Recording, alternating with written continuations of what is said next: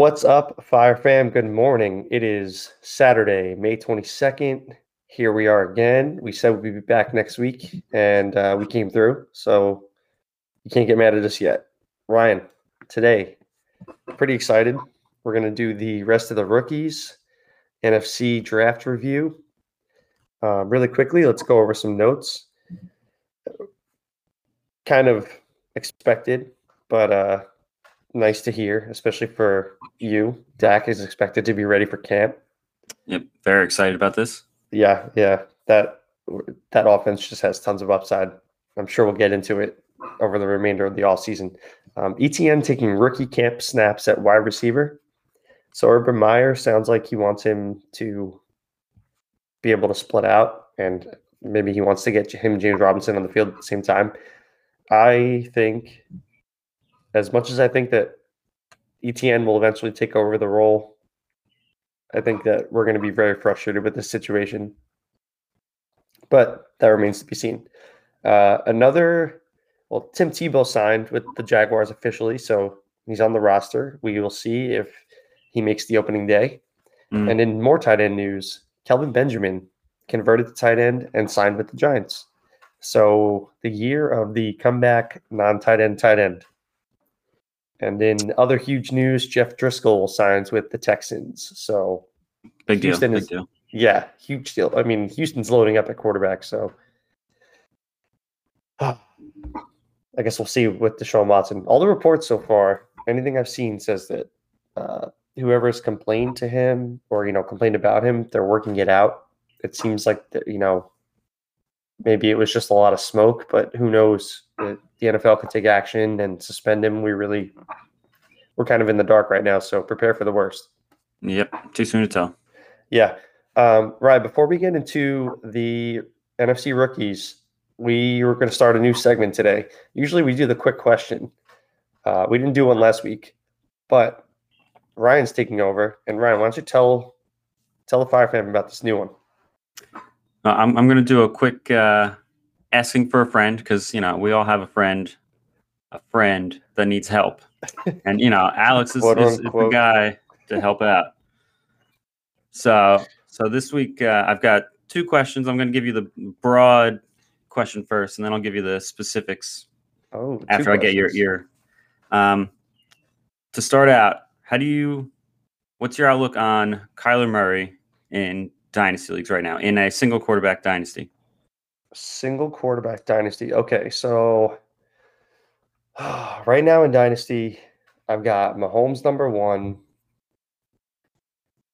Oh man, I have Josh Allen number 2, Lamar number 3, Dak number 4, and Kyler number 5. But I feel like I should probably have Kyler at 4 just for the rushing upside alone.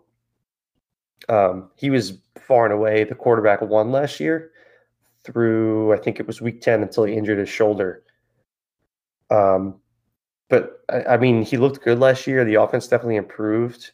I like that they added Rondale Moore. We're going to get into that. I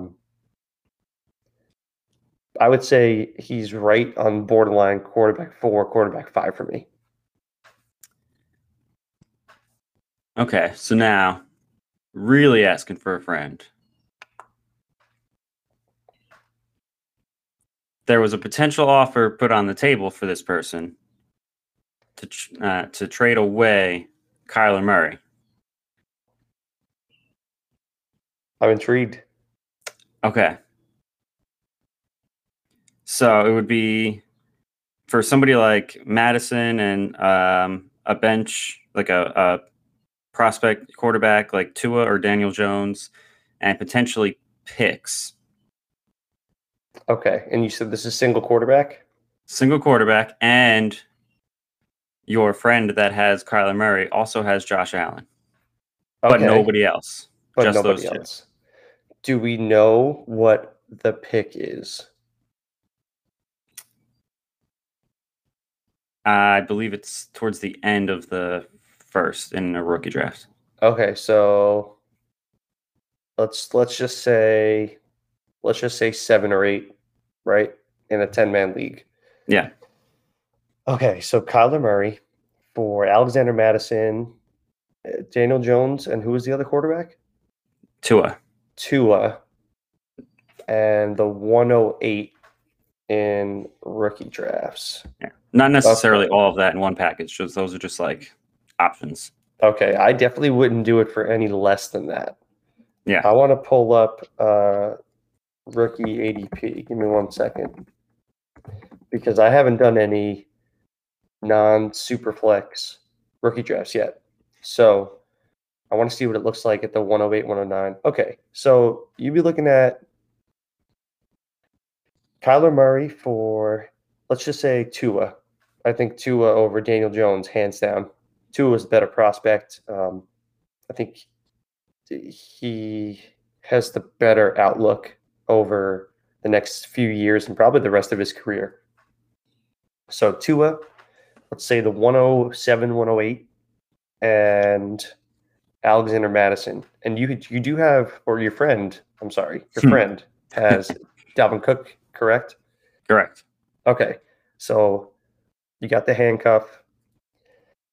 I lean Kyler only because I don't think that the 107, 108, potential 109 is high, high enough for you to land one of the solid, going to have a sick career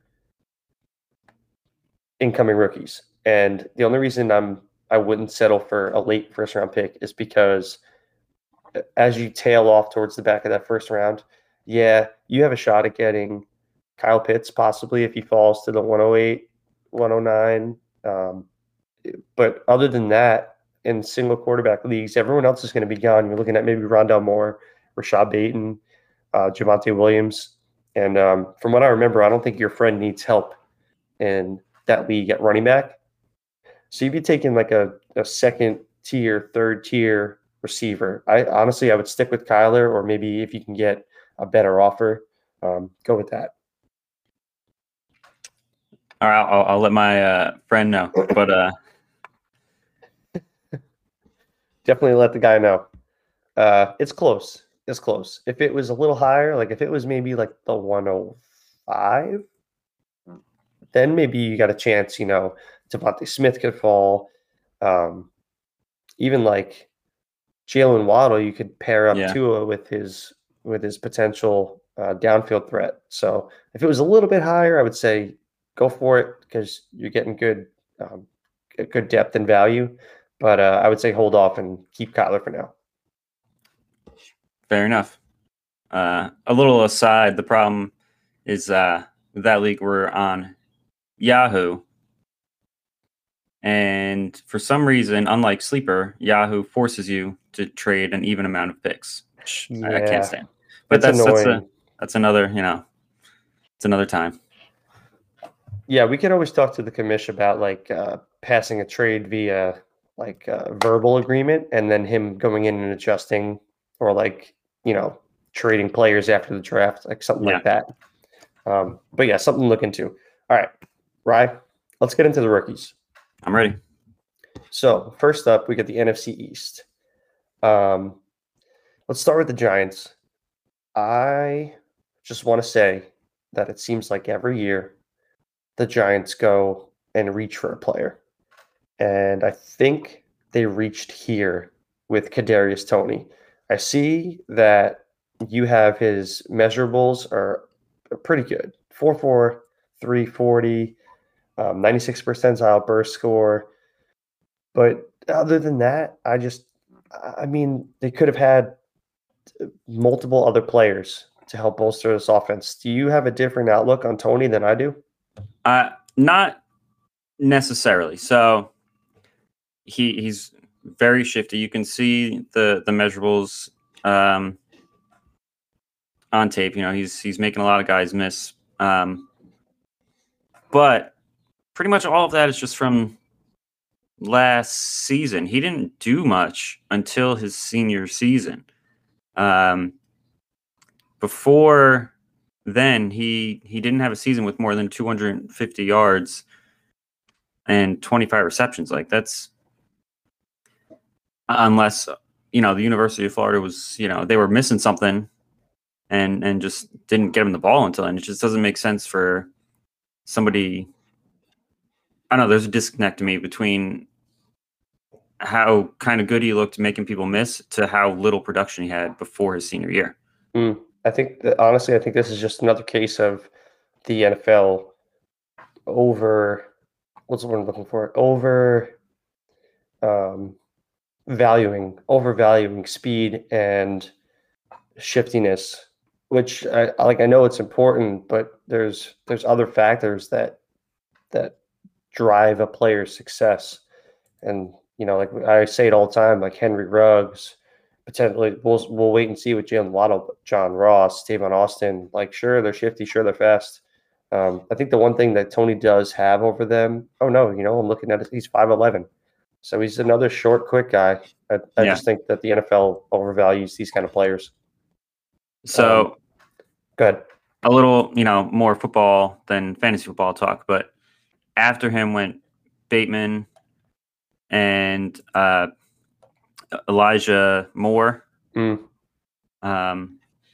you have taken, as the Giants, would you have rather had one of those two? I probably would have taken Bateman over both of those players, but I will say, and I believe I said I hyped him up last week, I think Elijah Moore is a top receiver in this draft class, and I wouldn't be surprised if he has a very, very good career. I think that, like I said, looks like Antonio Brown on tape. So I would have taken one of those two guys before I took Tony, and probably Bateman over all of them. Yeah. Okay. Next, I see we have Gary Brightwell. Nothing really to see here, like you said. I think mostly anything after round 5 or 6, unless it was an impactful player in college, usually not going to make much of an impact. So both of these guys, Brightwell, you probably don't even have to be on your radar. And Tony, definitely a stash. Just, you never know. He could turn into something. Let's move over to Philly. Obviously, this kid is amazing. Devontae Smith out of Alabama, taken in the first round by the Philadelphia Eagles. Ryan, we saw him win the Heisman. So that's a huge deal because that never happens. But I'm going to ask you really quickly, do you have an opinion, Devontae Smith over Ja'Marr Chase, or is it kind of just tied for you because we haven't seen Chase play last year?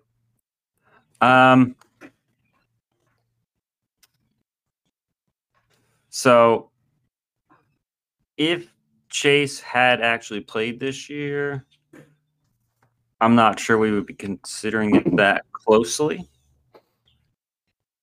I think, he still went, 5th overall, so I can't really say he dropped being off for the year, but I feel like some people kind of forgot a little bit how good he was. But Chase also has more of the NFL size, especially to be a 1, than Smith. So I think I would prefer, personally, I think I would take Chase, but I also think Smith might have an easier opportunity to produce right away. Not that Chase doesn't, but okay. Chase does also have T. Higgins there and Tyler Boyd. Smith, there's not really anybody else going on in Philly. I'm looking at his college stats, and usually, I've noticed a trend, and I think you've noticed it too, that when a player breaks out, he usually breaks out, and then the next year, his college production kind of tails off. Well, Devontae Smith broke out. It broke out a little later than we like to see, but he broke out 68 for 1256 and 14 touchdowns, and came back and won the Heisman on 117, 18, 56, 23. So it's good to see him get better every year in college, and actually that kind of. Just now, I just changed my own mind, and he moved up a little higher in my preseason, at least thought rankings. But this, honestly, we'll never know what that offense would have looked like with Jalen Waddle because he didn't play the whole year. So does Smith win the Heisman? I don't know. But it definitely is, like you said, it's great to get Jalen Hurts a true number one. And this kid's always going to be open, so he's going to get a ton of targets.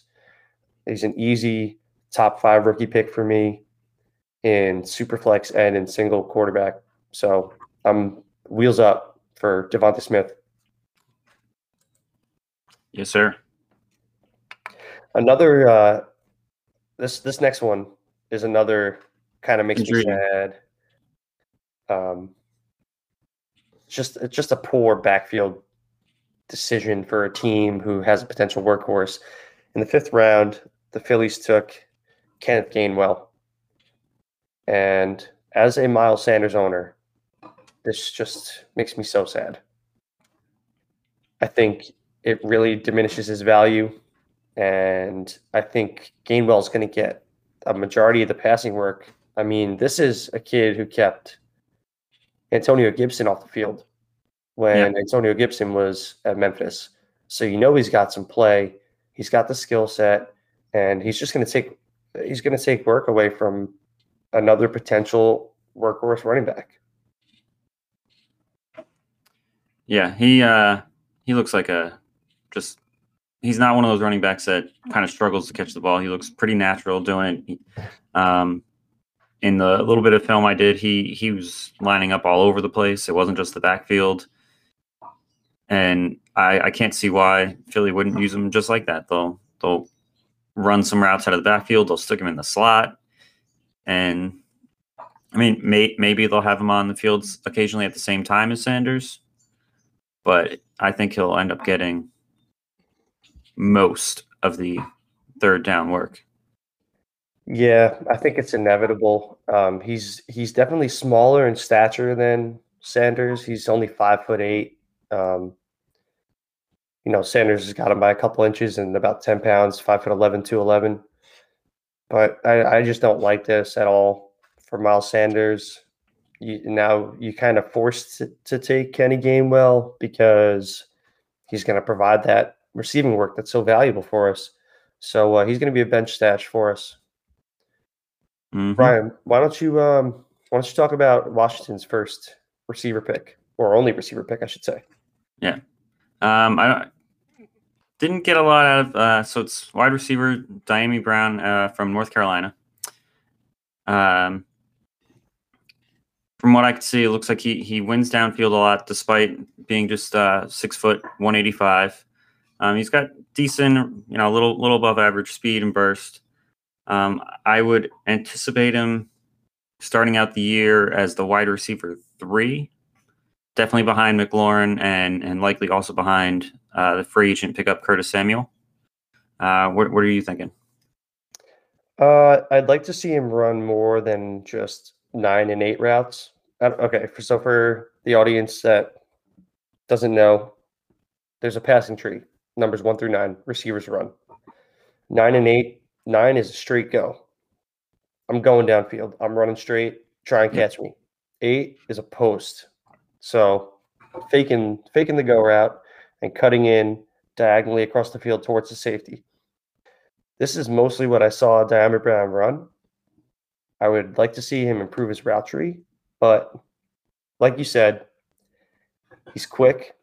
He's got speed and burst, and he wins downfield despite his size. And I actually think he plays stronger than his size. He was quick to accelerate, and he was powerful after the catch. So with Fitzmagic there, you could see some deep shots. I don't think he's going to have like a super huge impact this year, but definitely something to look down the road, because Curtis Samuel is now on a 2nd team, and he was definitely a viable receiver at Carolina. But I like Dyami Brown's profile, and I like seeing him go to Fitzpatrick and the Washington football team his first year, so we could see how he does downfield. So, I think a lot of his dynasty outlook might actually depend on what they do after Fitzmagic. But, that's a story for another season. Yeah, hopefully many seasons later, but that's all right. Yeah. All right, I'm going to jump in for the one Cowboys offensive pick. Yeah, let's finish out the NFC East. Wide receiver Simi Fehoko from Stanford. They didn't take him till the 5th round. So he managed some tough catches in traffic, but he did not have a lot of production in college. But what he does have is, what all the NFL teams love, size. 6'4", 220. And he was actually pretty quick, 4.49 40. And his speed score was 95th percentile, which they make the speed scores like a balance between a guy's size and what his 40 time. So a 5'8", guy who runs, 4.35 40 is actually not going to have as high of a speed score as someone like Fehoko, who's 6'4" and running a 4.49. He's also got a pretty high percentile on catch radius and hand size. But I think his future fantasy value comes down to improving the route running. And at least for this year, he's going to be behind Amari Cooper, Michael Gallup, and CeeDee Lamb. But the plus side is that after this year, Michael Gallup is an unrestricted free agent. So there is potential, if he improves the route running, to be a pretty big factor in this pass-heavy offense after this year. Yeah, like you said, size and speed. It's kind of like the prototype alpha receiver that everyone dreams about. I'm going to leave this little nugget here. Now that you mentioned Michael Gallup could be a sneaky good buy at the end, or like the middle to the end of this year in Dynasty, because he's going to be switching teams, I would assume. I don't think that Dallas is going to keep him on. So he can go somewhere where he could actually have an impact. But that's a topic for another day. Unfortunately, Fehoko right now could be like a distant 6th in the pecking order, if you include Zeke and either Dalton Schultz or Blake Jarwin. So you can probably get this guy off the waivers. I didn't even hear of him until we started doing the write-ups on these rookies. Yeah, same. So it's definitely a taxi squad stash, and someone you don't have to pick, use a high draft pick on. Let's move over to the NFC West. I alluded to this guy earlier, and this makes me really excited. So Rondale Moore taken from Purdue, 2nd round by the Arizona Cardinals. I think that this brings a new dimension to the offense in Arizona. I want to, say that we're not happy with his final year production, but when I went in and took a closer look, he actually averaged 12 catches a game, which is crazy. He was really only on pace for like a super, super low amount, considering 12 catches a game. But I think this is a great pick for the team, even though he's a little smaller in size. Kyler can sling it, man. And this having this short area target to kind of like dump it off to when DeAndre's getting double teamed, triple teamed in the intermediate and deep levels of the field, I think he's going to be a PPR monster. And he definitely has the after catch ability to make huge impact for this team. I do agree with you. There's a lot to like and not like. Like you said, he didn't do a lot the senior year, but he had a young breakout age, which is one of the things we look for. But it's strange that he did so much production as a freshman, but then the next couple of years, it was like it mostly faded out. He's also not a very big receiver. So I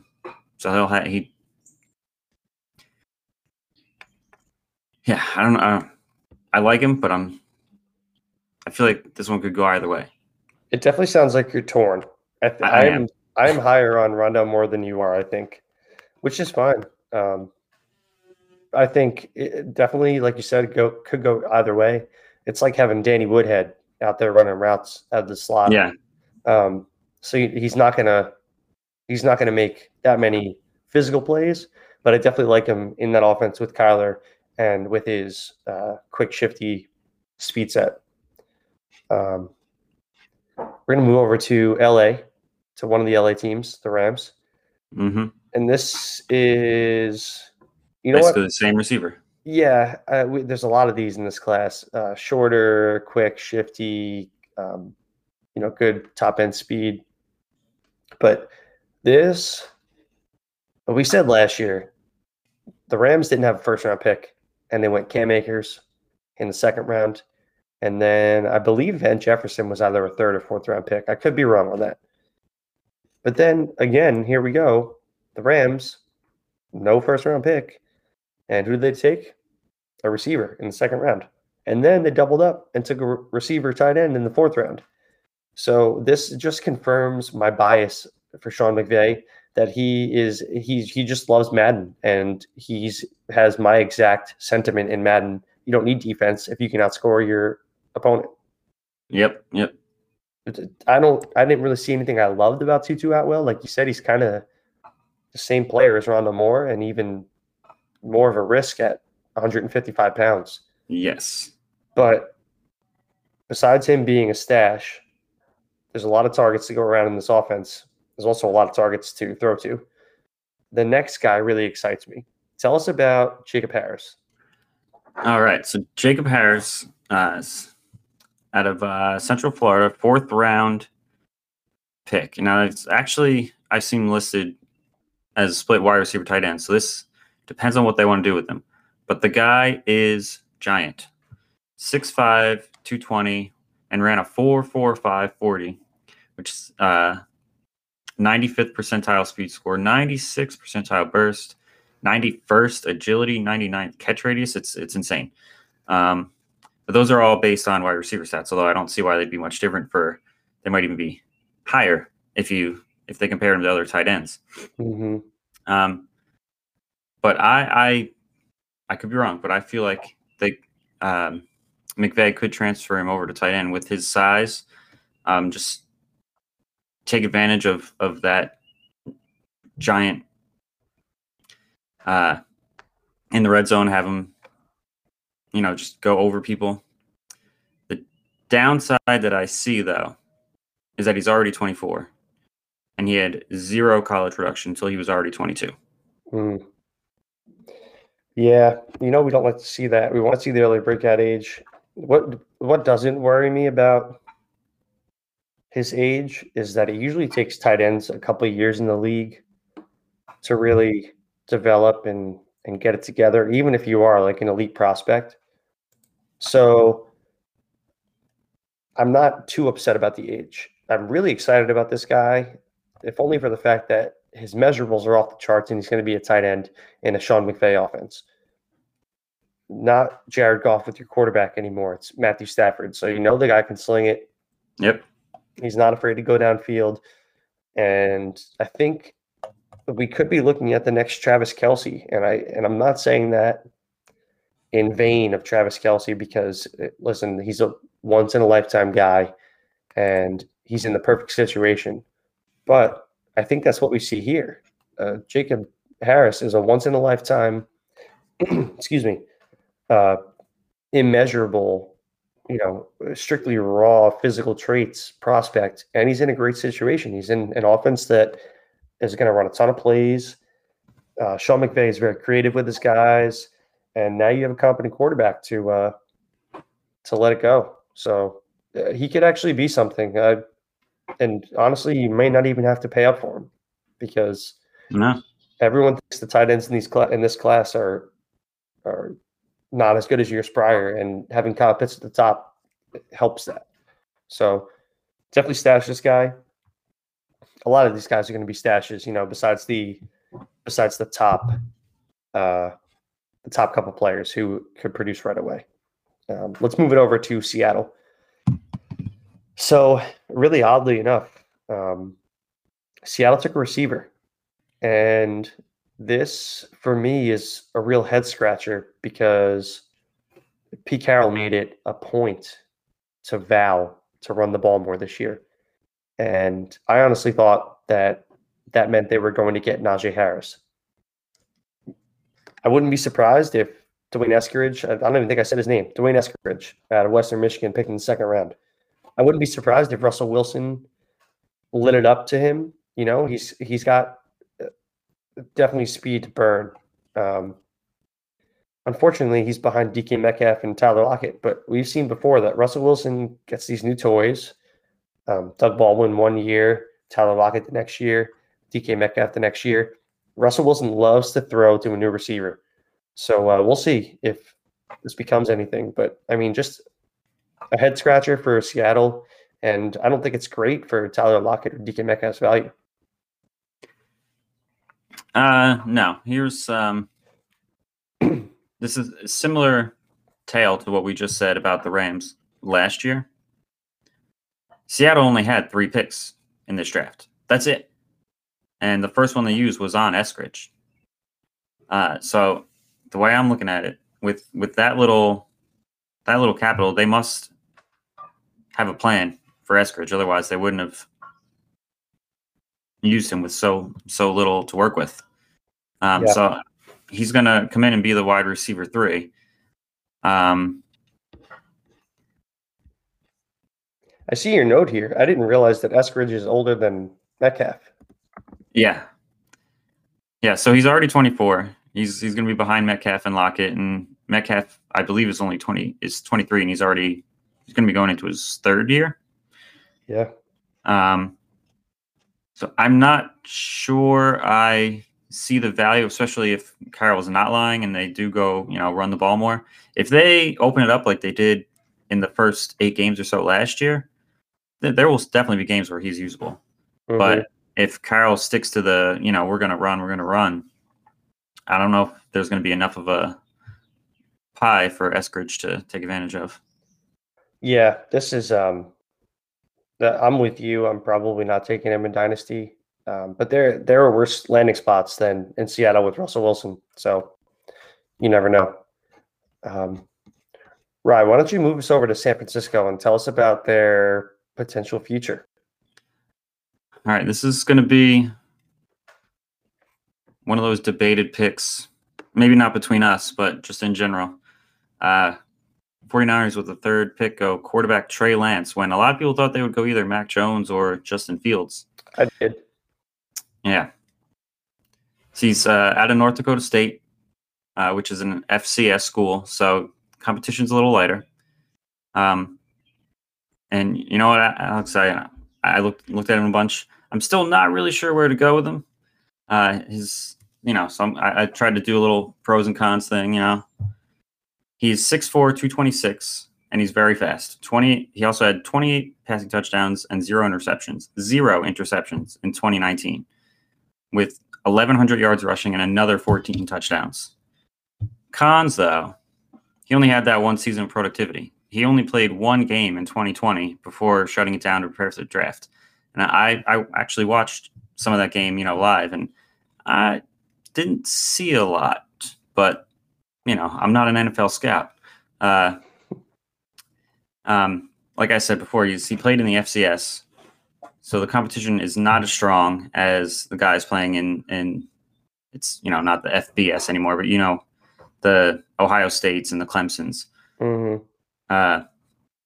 So I think his career could go either way. I think him being paired with Shanahan is potentially the best case scenario for him. If any offensive-minded coach can make use of what Lance does best, I think it is Shanahan. Ryan, I'm gonna come in a little spicy right now. Uh-oh. Yeah, I may, and honestly probably would, take Trevor Lawrence in single quarterback leagues. And here's why. Okay. Here's That's why. Spicy. He's going to run more than Trevor Lawrence, right? Yeah. We know over the last couple of years that baseline of rushing is enormous when it comes to just having a solid fantasy output for a quarterback. I think that he's got that over Lawrence. Right now, this year, hands down, he's got the weapons over Lawrence with Deebo Samuel, Brandon Ayuk, George Kittle, the bevy of running backs, and Kyle Shanahan's stable. I think we could be looking at a top 10, top 8, maybe if he picks it up on the passing ability, a top 6 quarterback. Honestly, like as I've played fantasy over the years, my tune has changed, and I think that rushing quarterbacks are the future. They're super valuable. They give you a great floor and a potential ridiculous ceiling on a week-to-week basis. So he's got a great scheme to be in, great player for the scheme. Well, and we'll probably even see Kyle Shanahan mix his scheme up now that he has this new toy to play with behind the line of scrimmage. So I'm pretty excited for Trey Lance, and that's my take. All right, but they still have Jimmy Garoppolo? Do you think Trey Lance is a starter week 1? I don't think he plays more than half of this year as a starter. I think that Shanahan's smart, and he knows that Garoppolo is at least competent.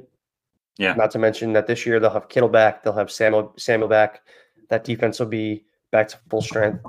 So I think that Shanahan does let him sit this year. So you're burning a top 2, top 3 pick in Superflex. If you're me, you're burning your first overall pick in single quarterback. But this is you want this guy on your bench, because if you need help at quarterback, this guy can make a huge difference. Okay. All right, let's move on to the running back that they grabbed in the 3rd round, because they can never have enough. Here we go. All right, Trey Sermon from Ohio State. There's always room for another running back in this team, always, and we'll see that Sermon is not the only one they took. So to me, he didn't really pop off the film the way that someone like ATN or Javonte Williams did. I couldn't decide if he was showing patience waiting for the hole to open up, or if he was just slow getting to it. Because honestly, most of the time I thought he was just going the same speed. It was really hard to tell. Yeah. But again, it's Shanahan, and he seems to get production out of whatever running back they put on the field. So if he is the starter for a game, he's going to be usable. Yeah, this is we talk about it all the time. This is a great scheme for a running back. Running backs always get production in this offense. I agree. Sermon didn't wow me when I watched him, but he does do everything at least average to above average. He's not just he's not a one-trick pony. He's not just a speed guy. He's not just a physical guy. He can do it all. What I did think he excelled at was his vision. I will say this, that just from watching the tape between University of North Carolina, and Ohio State, they're probably the 2 best offensive lines in the entire FCS. So he did run behind a great offensive line, but that doesn't change the fact that his vision was excellent. He had huge holes to run through, but if you watch him, he always has his head on a swivel, and he's always looking for an outlet to get out and pick up those extra yards.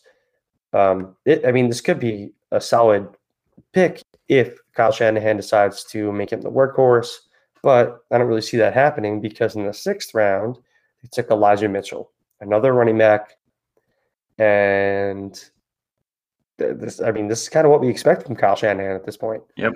Like, don't tell that man that running back isn't important. Nope.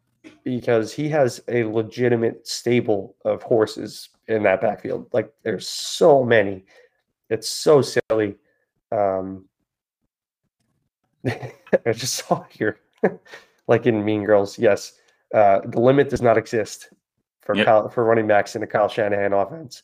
But right now, this is waiver wire fodder. But don't waste your pick on Elijah Mitchell, hoping that he's going to be the workhorse, because Kyle Shanahan proves time and time again that he doesn't want a workhorse. No, I can't. So, I'm trying to think. I what are they up to? 5, 6? I can't keep track anymore. Well, we got Jeff Wilson, Raheem Mostert, Elijah Mitchell, Trey Sermon. I'm pretty sure we're forgetting. Don't they still have? I feel like we're forgetting someone. Oh man, I'm really the guy they got from Atlanta. Why am I forgetting his name? Oh, Tevin Coleman. Yeah, is Tevin Coleman still on the 49ers? I don't know. I feel like he might have moved this year. Hold on, I'm gonna vet that really quickly. Okay. It looks like he is. Oh no, he's a Jet now. Oh, okay. Yeah. But still. Yeah, I'm sure they'll find a few more to. That room's not quite full enough. The fact that we can't remember who is exactly the running back on the 49ers is all the point that we need. Yeah. Okay. Let's go to the NFC North. This pick I'm really excited about. We're going to start out with the Chicago Bears.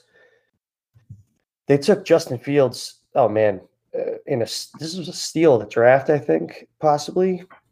Traded up. Yeah, they took him at the 110, if I'm not mistaken. I think it was 11.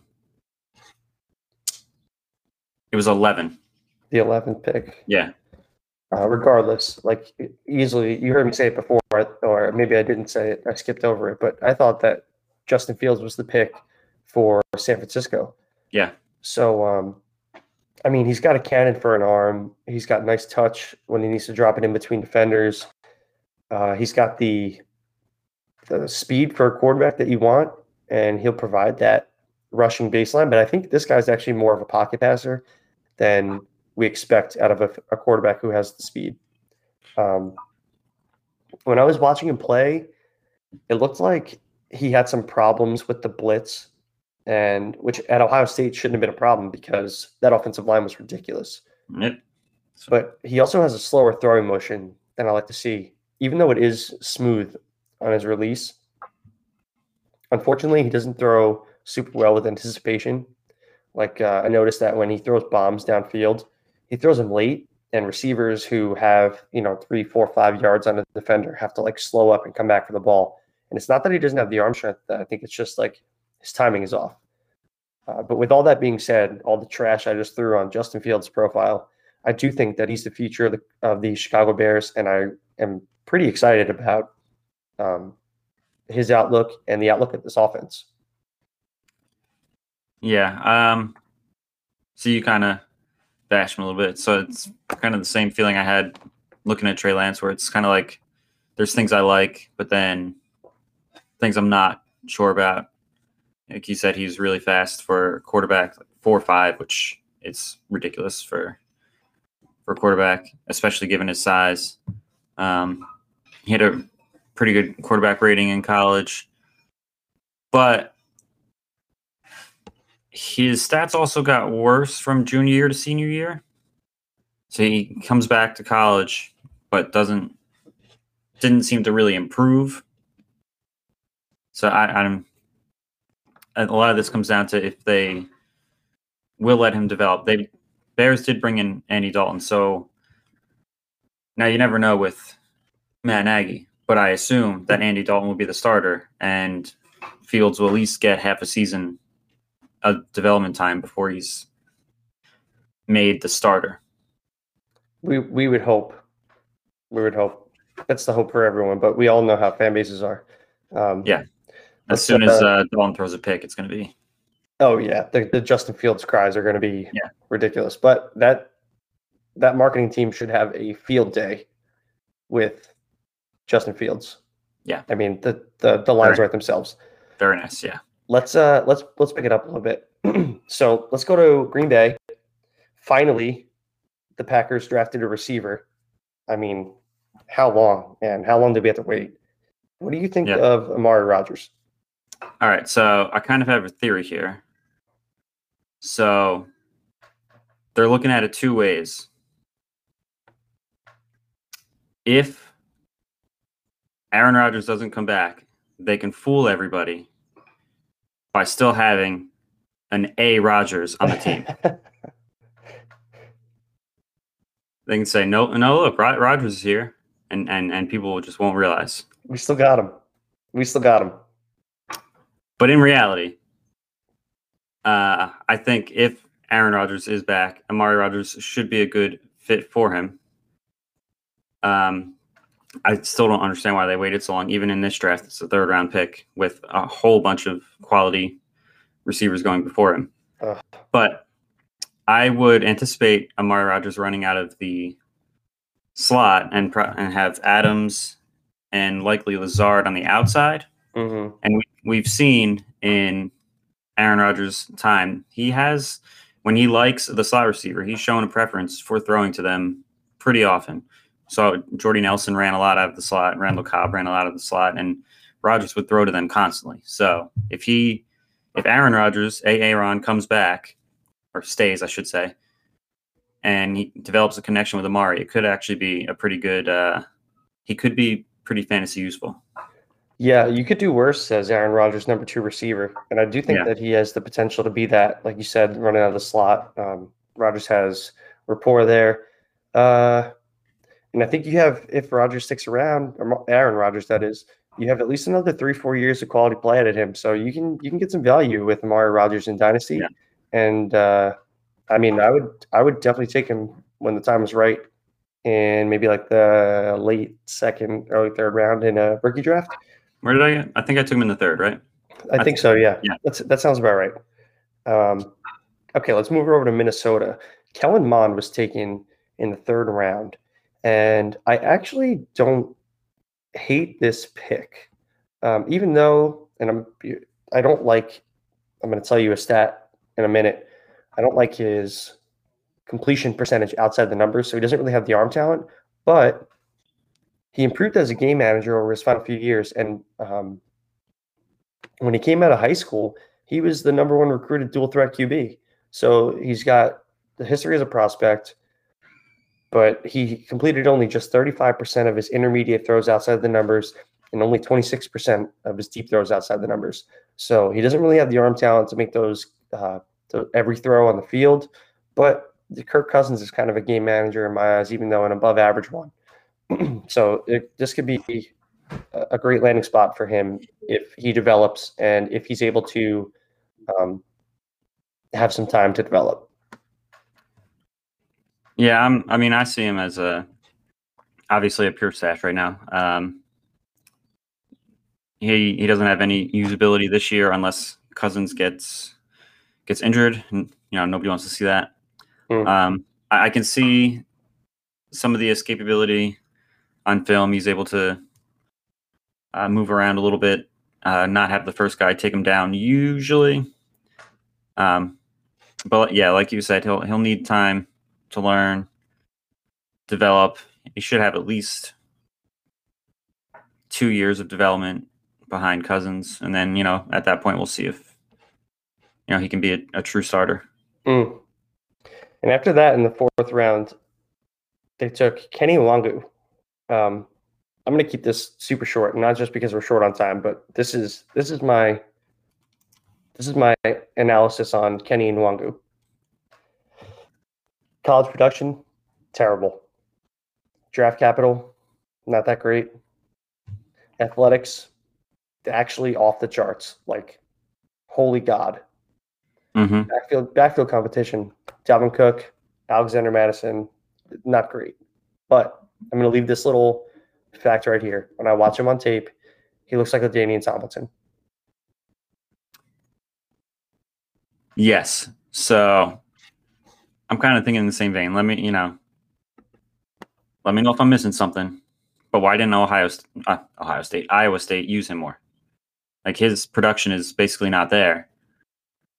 That is a phenomenal question. He really seems like he would be like the home run hitter guy, but like they never used him. I don't. It's honestly mind blowing to me. I haven't really followed Iowa State since 2016, but that is interesting that his first year was 2016. Looks like he may have redshirted his sophomore year because he didn't play again until he was 21. And then obviously, we hate seeing older players in college, but man, this guy's measurables are off the charts, dude. He's compared to Corey Grant on Player Profiler, and I just think that's a disservice because he really does look like Tomlinson on tape. He is quick. He's got burst. He's strong. and he's shifty, and he knows where he's going. He finds the holes, and when he's in the open field, oh my God, he's gone. Yeah, that nobody can catch him. No. So he looks like Tomlinson. Take that as you may. You probably don't have to draft him until the end of your rookie draft, but this is a stash that I want. And honestly, I'm probably going to pick him up right now when we hear Brian talk about Amon-Ra St. Brown. Brian. Did I just call you Brian? I don't know. If I did, I apologize. All right, so you want me to get on? All right. So, yeah, to me, I didn't go a lot into like his stats and whatnot. I find that Amon-Ra St. Brown his value is purely based on where he landed. The Lions don't have a lot of receiving options right now. Kenny Galladay's gone. Marvin Jones is gone. So, if the Egyptian god himself can step up, he has a chance to produce early. That's awesome. No one knows. I had to look it up to be sure that I was yes, getting the right. Nope, you're right. I'm a huge Egyptian mythology fan. Yeah. So when I saw that name, I think this is actually Equanimeous St. Brown's brother, if I'm not mistaken. You're right. Yes. This isn't a super exciting pick, but I do think he walks into a situation where there's a ton of targets available, and he could be the number one this year. Jared Goff is more than competent, and even though like Sean McVay babied him the last couple of years, I think he might have a chance to open it up this year. And besides Hawkinson and DeAndre Swift, this could be the number one receiver on the offense, like actual wide receiver. Yeah. So you could do worse, and I don't mind taking him in the second round based on just pure volume alone. All right, now let's get to the really exciting one. Oh yeah, and if you want to take this one, feel free because this is your guy now.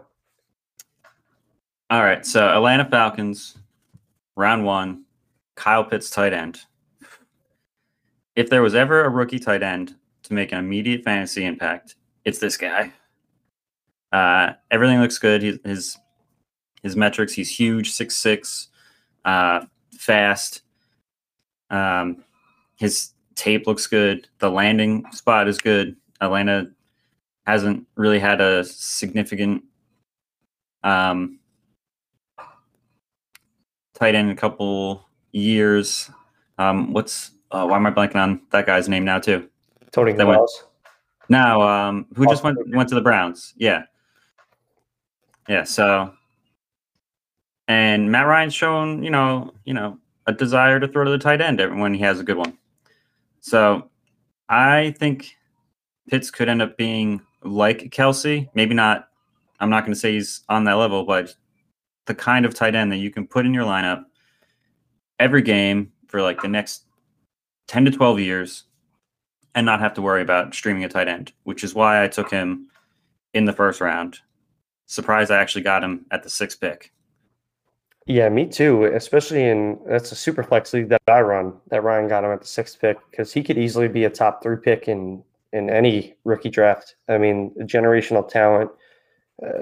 His physical skills are off the charts. Another tight end who has just super great immeasurables. So, do I think that he's going to have a ton of yards and a ton of catches this year? Probably not. But do I think he could, it could be a lock for 10 touchdowns, being that we know Julio Jones isn't going to catch him. And he's just a big body, man, for the red zone. So, I love this pick. I love the player. He's going to be exciting to watch. And you're right. Lock this guy into your lineup for the next 10, 12, maybe even 15 years. Who knows? But he's going to be a force in this league. And I really hope they don't move him to receiver and he loses his tight end eligibility, because that's a big part of what makes Kyle Pitts such an impressive and exciting prospect. Yeah, I would probably cry just in the corner. Yeah, that would be sad. You'd lose that plus tight end premium, but I'm sure that he'll be made a good use of, and I'm sure he's going to stick with tight end. Yeah. Let's switch over to New Orleans. not much to see here with Ian Book, round 4 pick, a quarterback. I mean, the quarterback controversy in New Orleans is already speculated on. Is it going to be Jameis? Is it going to be Taysom Hill? We don't know. This is keep them in the back of your mind in case those two work out, or I'm sorry, don't work out. But I don't think you need to use a pick on Ian Book. I think he's going to be on the waiver wire in your dynasty league, and you'll be able to scoop him up if anything happens with Taysom or Jameis. Yeah, I'm good to move on. Yep, that's enough. Carolina Panthers took 2 offensive players this year. In round 2, they took Terrace Marshall, prospect out of LSU. Obviously, he played with Justin Jefferson. He played with Jamar Chase. He played with Clyde Edwards-Helaire. So a very, very crowded offense. And, he really didn't produce all that much, honestly, probably because he didn't get the opportunity that he would have gotten on another team. But I do like seeing his 40-yard dash, speed score, and burst score are all above 80th percentile. And he was running a 4.4 in his pro day at 6'2", 205. So he's got the size, he's got the speed, but there's not too many targets to go around once you factor in DJ Moore, Robbie Anderson, and Christian McCaffrey, who is going to get over 100. See, I am a little more excited about this pick than you, I think. I agree that this year he's maybe not as usable. But I believe Robbie Anderson is in the last year of his contract, and if Marshall steps up, I'm not sure they bring him back. But I really feel like this could end up being a steal for the Panthers. I mean, he didn't have as much production, but I think it's because of everyone else he had around him at LSU. Definitely, because you're right, all of his metrics are good. He looks good on tape. He still had 13 touchdowns his sophomore year with Joe Burrow and 10 touchdowns this past year. So I don't know. I liked what I saw. I hope that's not just bias because I picked him in the second round of our draft, but I think down the line, especially after Anderson leaves, he can be a very solid duo with DJ Moore. The only thing that worries me about Anderson leaving is that Sam Darnold is now the quarterback. Fair. So they have had a connection in the past, so I'm interested to see how that works out this year. But I do agree with you that if Robbie Anderson leaves, Terrace Marshall immediately steps in as the number 2 receiver on this team. Okay. So 2 rounds later, the Panthers took Chuba Hubbard. Round 4 pick, running back. I didn't realize this, but he had a ridiculous sophomore year. He ran over 2,000 yards on 320-plus carries, 6.4 yards per carry. But then, like I alluded to before, he came crashing back to earth his junior year. Really, really pedestrian, 4.7 yards per carry. I view him as a very, very high-end handcuff. And it makes him a potential league winner if McCaffrey goes down again. But if McCaffrey's healthy, I mean, we've seen him get all the work, and he's going to continue to get all the work.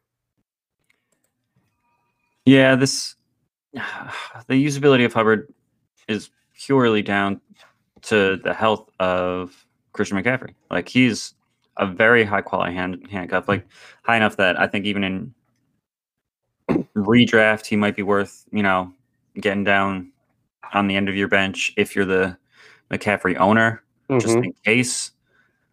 But while McCaffrey's healthy, he's going to have very little to no standalone value. So he'll be using up a spot on your bench just in case that day happens.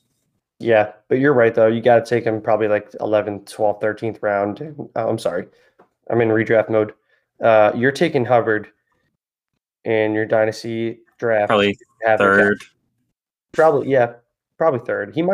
Someone might be higher on him because of his breakout sophomore year and might take him in the second round. But let that person take that landmine and go get someone who's going to make a difference for your team. Let's move it over to Tampa Bay. 2 picks on the offense this year, which is surprising because their defense was so good. So they did bolster the offensive line a little bit. but they took Kyle Trask in round 2. And I think that he's going to get a really, really great chance to work behind Brady for the next 8, 9, 10, 11, 12 years, however long Brady is going to play. Yeah, at least that, yeah. Yeah, at least that. And he's going to get his chance to develop and sit back and watch the GOAT play. So I'd like to see him get the ball out of his hand a little quicker, but he did a lot in 2020 to prove to me that he's improving as a passer and on both sides, his abilities and production. So it's a great landing spot. Obviously, just a taxi squad stash until Tom Brady decides to hang it up, which could be never. But he went to a great coach and offensive mind, and the quarterback whisperer. If I'm, I'd be surprised if he didn't get anything out of Kyle Trask. Yeah, this is definitely a good spot for him to be able to develop, assuming Brady ever retires. He had a really good year last year, but I don't know. At the moment, I feel like there's not too much to go into because, yeah, it's Brady and he's going to be around forever. Yeah, pure speculation. Let's move it over to our last NFC rookie. Rounding out the class of undersized, speedy receivers is Jaelon Darden, taken in round 4, Tampa Bay Buccaneers. His agility score is through the roof. I'm going to pull it up really quickly because I didn't write it down. Jaelon Darden has an agility score of 94th percentile, so it's 10.77. There's a drill that they do. I'm not exactly sure what it is, but the 10.77 is seconds. And 94th percentile is the percentile, so the kid can move. But another undersized receiver, like I said, 5'8", 174. Other than his shiftiness, I don't really see anything that differentiates him from any of the other guys who are exactly like this in the class. Like he's just like a poor man's Rashad Bateman, Rondale Moore, and he's also landing in a very crowded receiving room. So another taxi squad stash. You probably won't get that much play, maybe even following, because the Bucs have just a slew of wide receivers: Mike Evans, Chris Godwin, Scotty Miller, Tyler Johnson. Tyler Johnson. Oh man, I'm not good with names today. I'm calling you Brian. Tyler Johnson, who was actually more highly touted coming out of college than I realized, but I just don't see this happening for Darden anytime soon. Yeah, this is a really bad spot for him. And you actually brought up the name I'm most sad about, Tyler Johnson. 'Cause I was very excited about him coming out last year. I grabbed him in our league, put him on my taxi squad all last year. And with them bringing back Antonio Brown, and now they've drafted Darden, I'm getting less excited about Tyler Johnson. I forgot about Antonio Brown. Yeah. So, yeah, I don't know. I don't think Darden's going to be getting much use this year. Maybe he'll have a couple breakaway catches, but it's nothing we're going to be able to rely on. Yeah. Not when he's got 5 guys ahead of him just in the wide receiver room. It's a shame because his college production was really, really nice the last couple of years. He scored 31 touchdowns his junior and senior year. His dominator scores. Yeah. His senior year, he had a 35% target share on his team. Yeah. So, maybe down the road we'll see. But like I said, purely just a stash. And that's going to wrap it up for the rookies in the NFC. This is great. Really excited. This gets me excited for the rookies. This gets me excited for football season because we know what's coming right around the corner.